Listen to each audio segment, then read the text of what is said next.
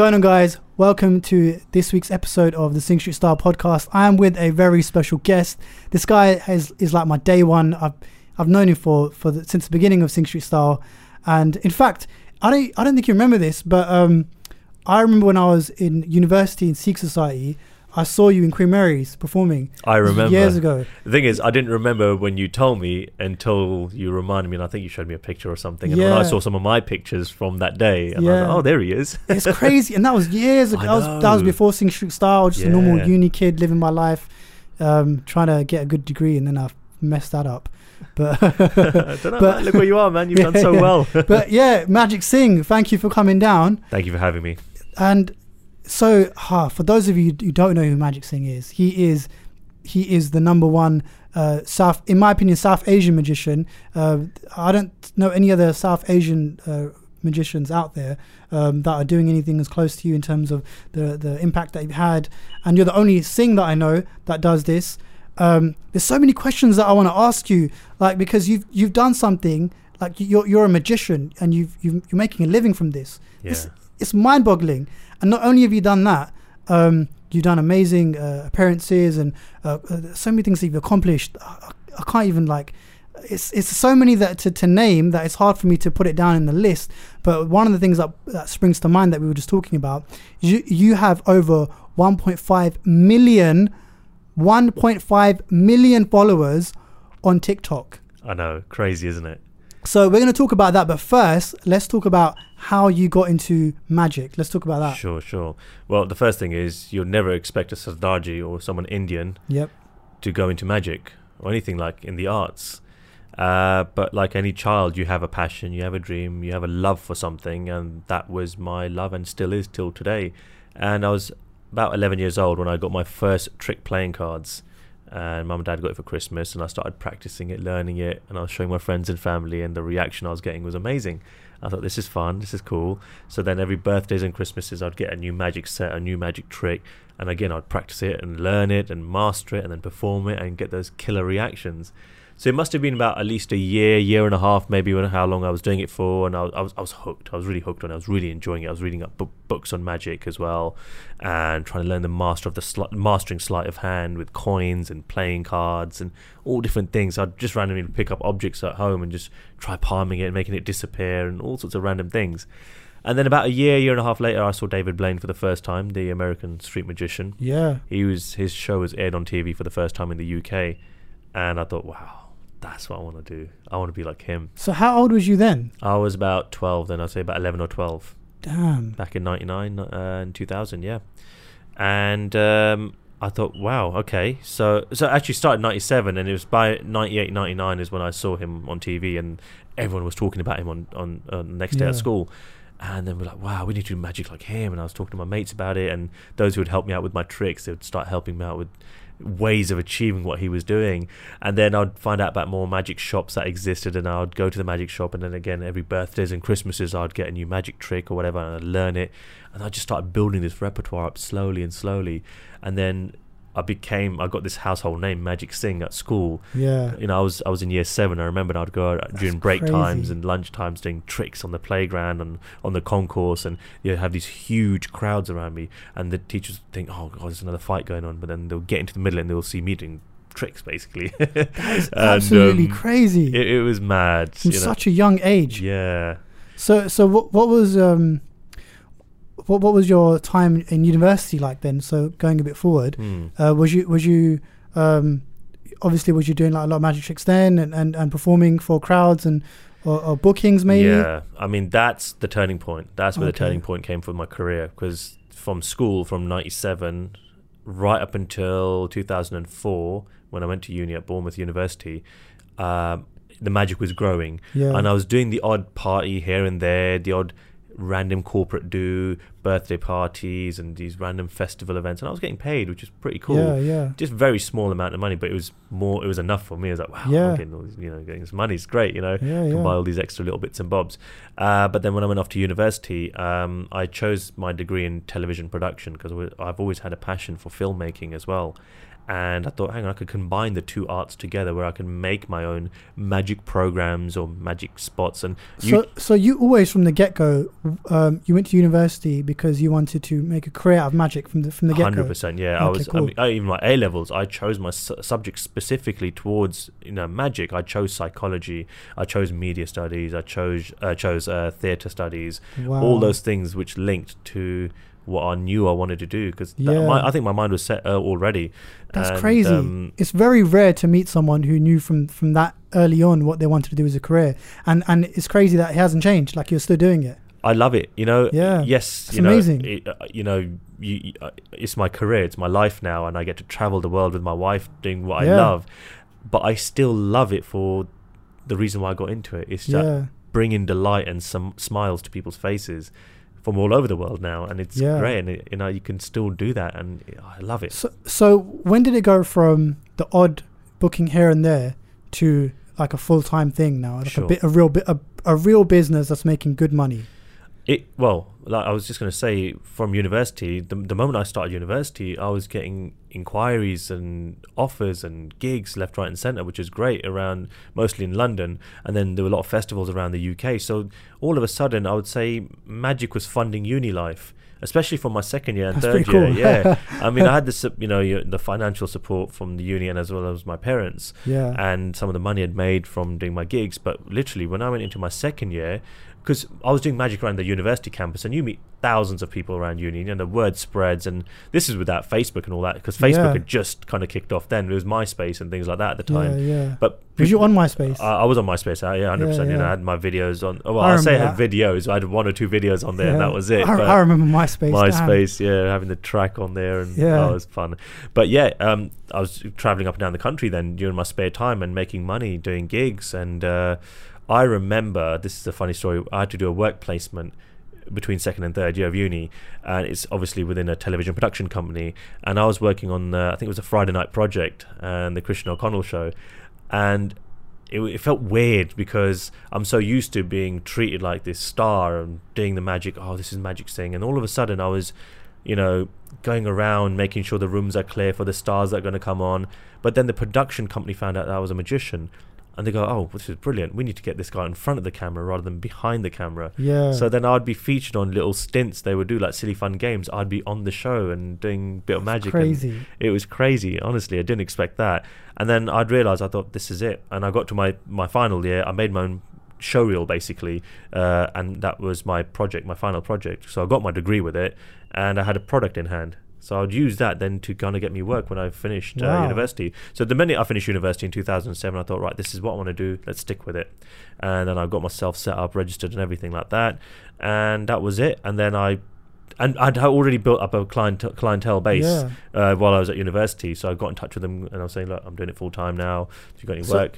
So how did you build that clientele base? So I had a few agencies that used to recommend me, and again, it's about who you know. People recommend me left, right, and centre, and this is Magic Singh, and he does this, and then as you do the gig, I'd give out a business card. I would always have business cards made, and it worked, word of mouth and business cards. It just spread like wildfire. Wow. So by the time, this was before like the social media was like a thing. Because I remember that's when it was starting off, but it wasn't as lucrative, and we're producing videos and getting your photos out there. It was it was getting your photo on there was like, oh wow, this person just put a picture up of him at a concert. Wow, that looks so cool. Now it's just like done on a story, isn't it? In seconds it's gone.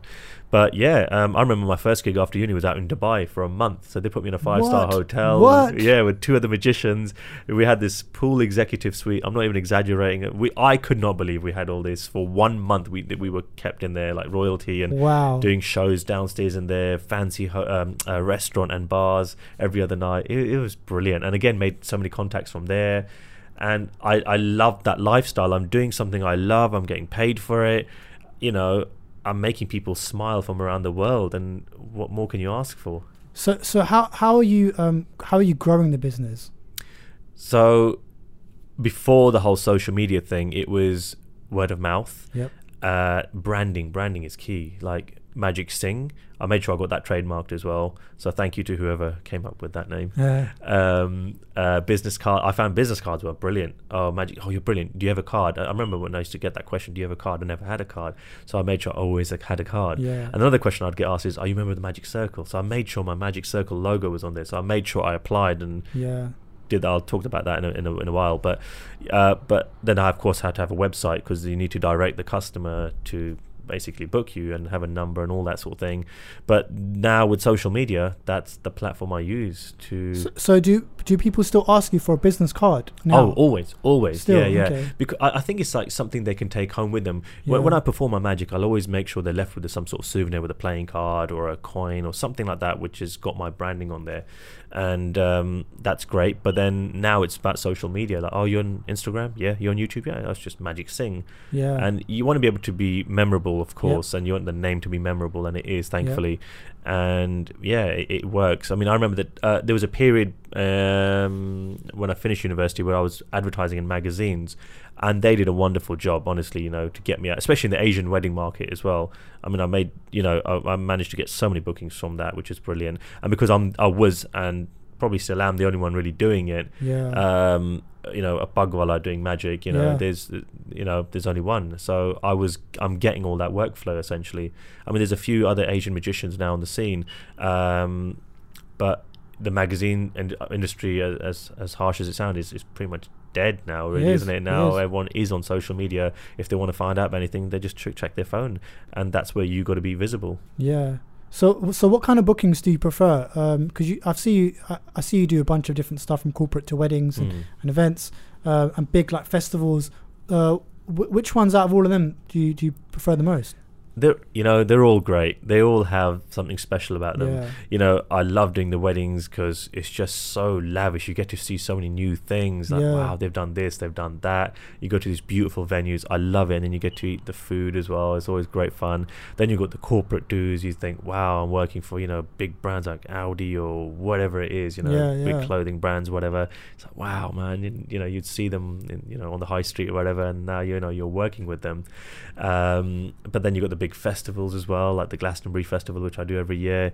That's amazing as well, because you're just out and amongst people like yourself doing crazy stuff, and the big superstars performing on the stages, and getting to meet other celebs and doing magic for these people. So it's just such a I love it.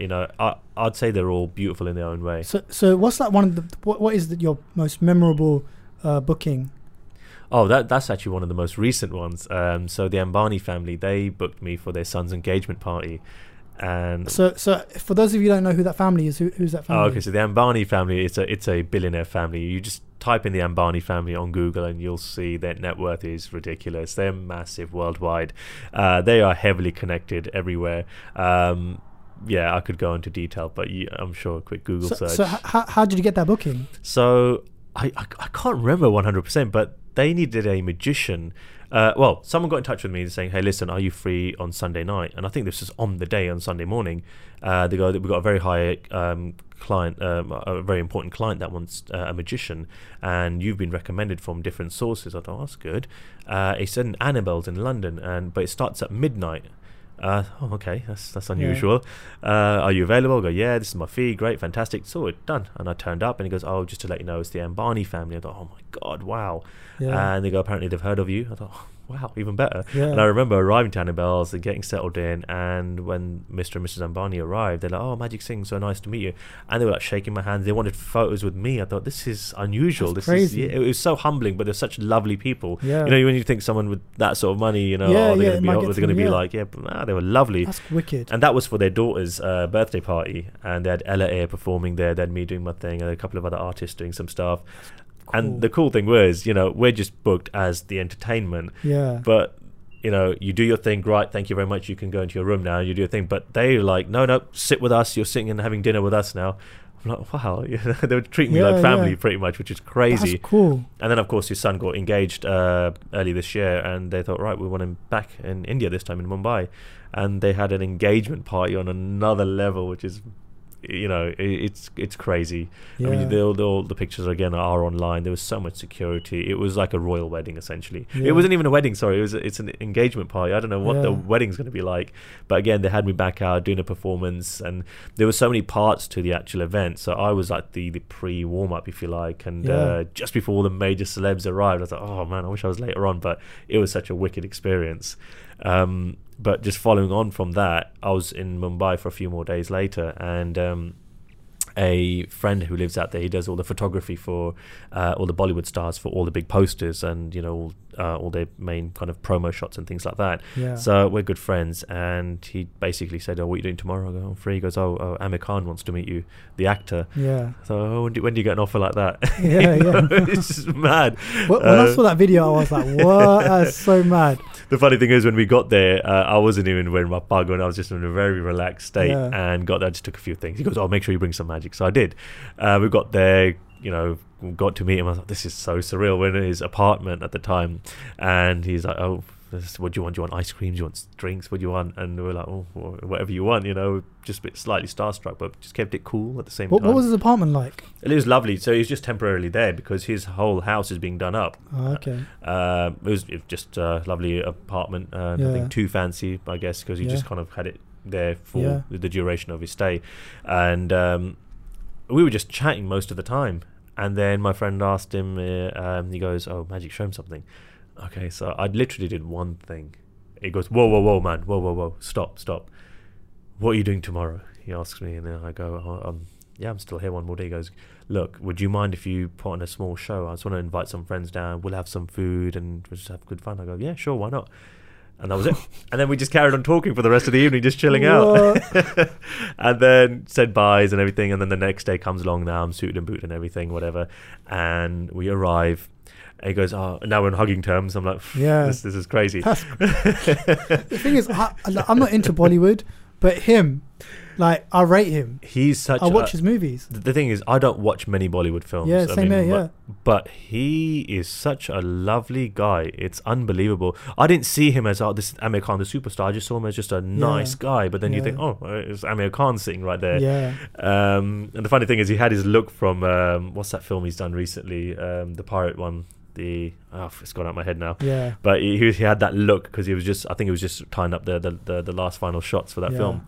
Anyway, we arrived the next day, and he goes, Magic, listen, I'm so sorry, Shah Rukh can't make it. He sends his apologies. I'm like, it's okay, man. It's cool. And who else? He says Ranbir Kapoor. He said he can't make it because he's filming as well. Because I tell you, I've invited, and then my friend stopped. He goes, no, don't tell him. Let's just surprise him. I thought, oh, okay. So me and my Mrs. Bhavan were sitting there.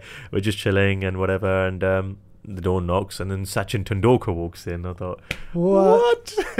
What is this? And oh God, okay, right. This.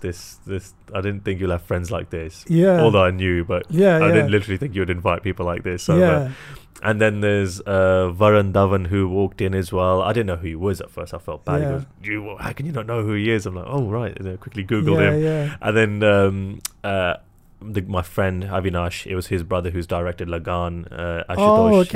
Okay. He's seen me before, and he's such a lovely guy. He came with his wife as well. And Fatima Sheikh, she's also in quite a lot of Amir's films.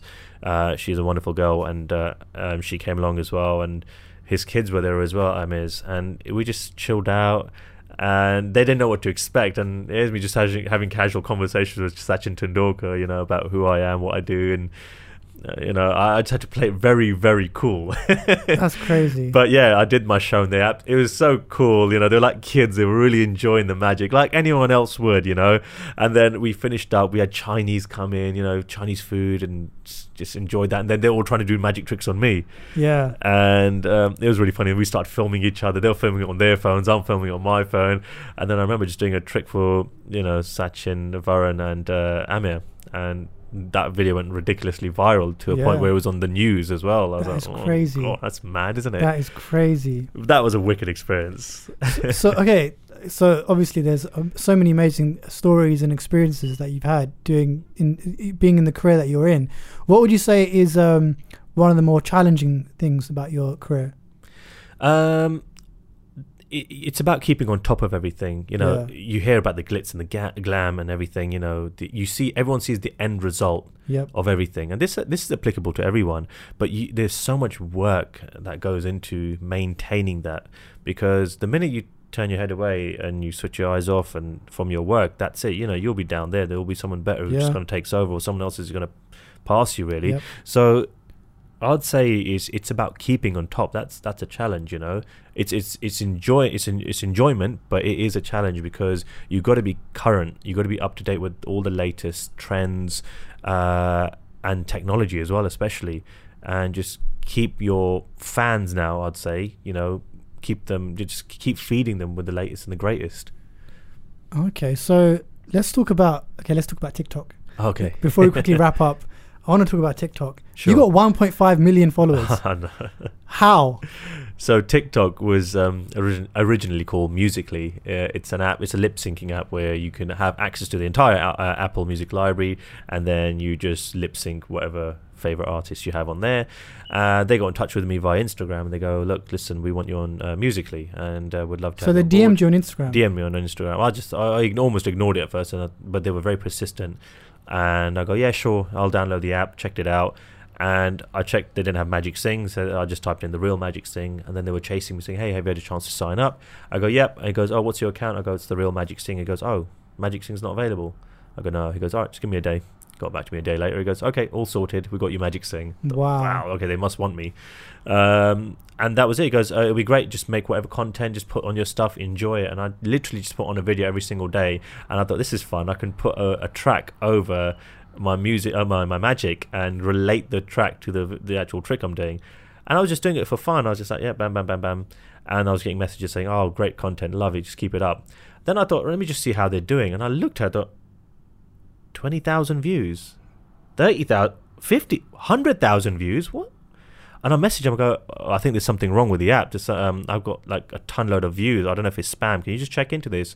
And he goes, no, that's all legit. He goes, those are the actual views you've got. I'm like, how? He goes, because they were featuring my video, so it was being seen worldwide. I didn't realize how big this app was. I thought, okay, this is interesting. And then my followers were growing like 10,000, 20,000. I thought, this is like surpassed my Instagram by miles. And then it got to a point, there was like a leaderboard that was on there. And then I thought, I wasn't actually trying to get to the top, to be honest. But honestly, a few months later, I was on the top of the leaderboard in the UK of top talent. Then I was on top on the world. I think it was the world one. I can't remember what it was. UK creator or something like that. And I was just stuck on number one for ages, which is great. Then they got rid of it, and then they got bought by a company called TikTok. I think it is what happened.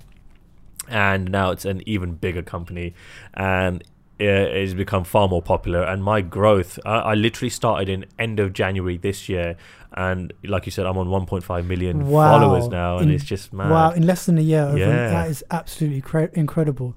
It's mad. You know what? There's so much that I want to talk about when it comes to TikTok, but for that one, I'm going to leave it for the next episode. Sure. But thank you so much for having for coming and being here and being a part of this podcast. My pleasure. I'm so excited to talk about the next part, which is going to dive really deep into TikTok and social media. Definitely. And because the possibilities on that is going to be endless. It's endless. I'm really excited.